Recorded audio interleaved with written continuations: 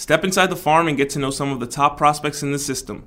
Through exclusive interviews, you can listen to our prospects reflect on their season and goals, share stories, and learn a little bit about who they are away from the diamond.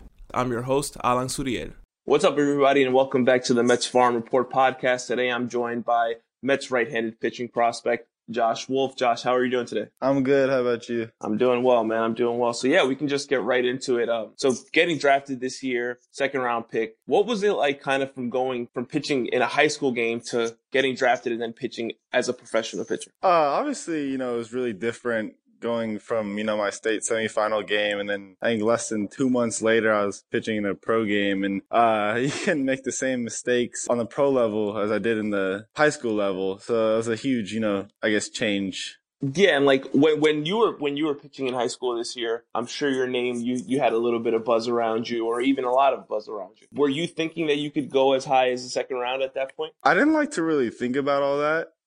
In the back of my head, it was there, obviously. I mean, who wouldn't have that in the back of their head? But I knew if I did what I needed to do, I'd have an opportunity to be drafted high enough. And, it worked out. Yeah, and like when you're in school, do you hear like your friends and other people around you kind of talking about it, or is it something that you just didn't like? You try to like cut the conversation short if that was ever brought up. I mean, usually the younger guys would bring it up, to be honest. Yeah. And whenever they'd bring it up, I mean, I'd entertain it for a little bit, and then I'd kind of brush it to the side because, again, like, that's not what we need to be focused on as a team. So I made sure that we're all focused on the goal, which was to win a state championship. Yeah, definitely.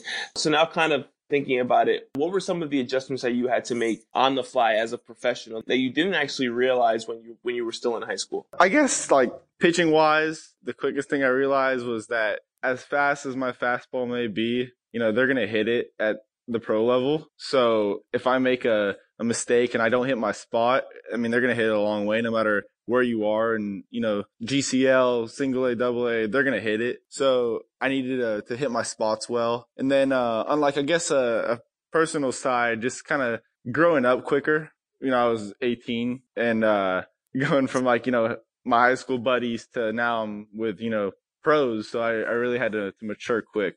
Yeah, definitely. And rumor has it that you actually hit 97 on the radar gun back in a scrimmage in February. And after that, that's kind of when like the buzz around your name kind of started getting pretty big. How did you kind of prepare for that scrimmage, and what did you do to actually strengthen your arm to be able to increase your velocity? The whole off season leading up to that was big on gaining weight and strength, and then fixing a couple of mechanical things. And I knew that scrimmage was going to be big because that scrimmage was facing another really talented pitcher in my area. So I knew there was going to be scouts and, people at that game. So I knew that if I could go into that with popping a big number and opening some eyes, it could really help me that year. And I worked out a lot and gained a lot of weight and strength. And then in my bullpens, I started noticing increases in velocity. And then that game, it just, the 97 came out, and yeah.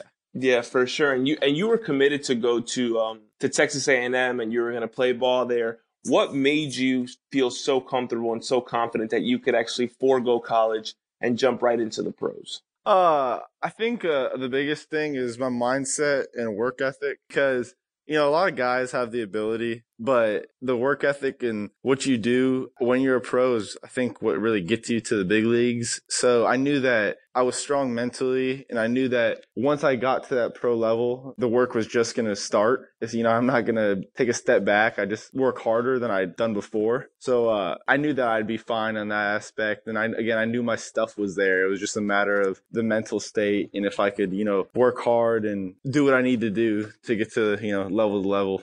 Yeah, definitely. And you did spend a little bit of time here at Citi Field after you got drafted. What was that experience like, kind of being able to visit the field and visit the clubhouse and all that?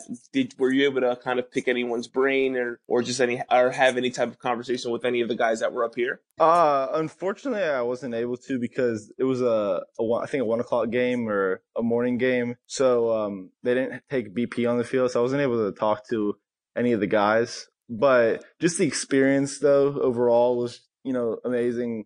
I've been a huge baseball fan my whole life. So to be able to, be on the field and have my family there was really cool for everyone. Yeah, and you talk about your family, you talk about playing baseball for a very long time. Who kind of got you into the sport, and were there any influences as a young kid that you saw maybe as a player or even as a coach or something that you kind of saw and looked up to it and kind of wanted to model yourself after? So my dad got me into the sport. He played up until college. He walked on to UT. I think he played there for maybe 2 years.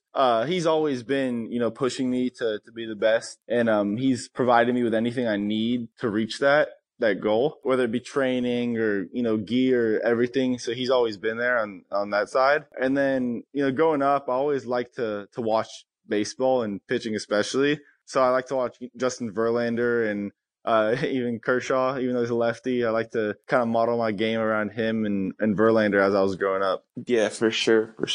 Those are two good people to look up to, especially in this game. And what are some of your personal goals that you want to achieve going into next season? Whether it's something that if you want to get stronger, or even just kind of goals in terms of like strikeouts or wins or ERA. What are some of the goals? So I guess for like strength and weight, I'd like to get stronger, obviously. Weight wise, I'd like to be about like at 190. I think that I could pitch well there. And then for the the stat side, I know in the minor leagues, ERA isn't huge because the sample size you're going to have, you might pitch 5 innings. So it's hard to really have a real good ERA, but try to keep it under 3. And then walks, I'd like to limit the walks. And again, I don't know how many innings I'll throw, but I think if I could keep my walks under 20 the whole year, that'd be really good.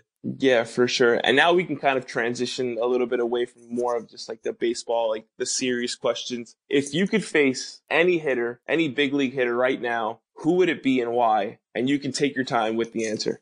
So being from Houston, I think I'd really want to face Alex Bregman. Okay. Because I've watched him a ton.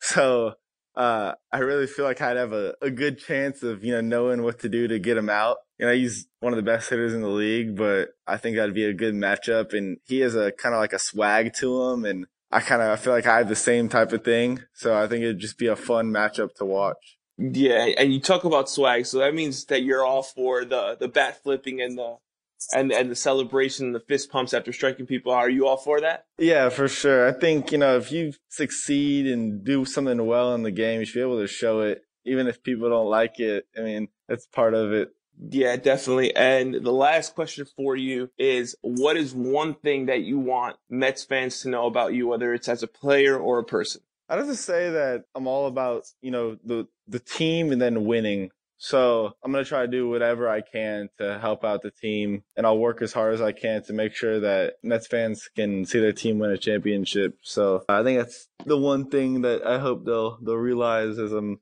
a member of the Mets. Yeah, for sure. Well, there you have it. Josh, thank you for your time today, man. We wish you the best of luck going forward in your career, and we hope to see you up here in Citi Field soon. Thank you. I appreciate it. Thanks for tuning in, everybody. Be sure to join us next time on the Mets Farm Report podcast.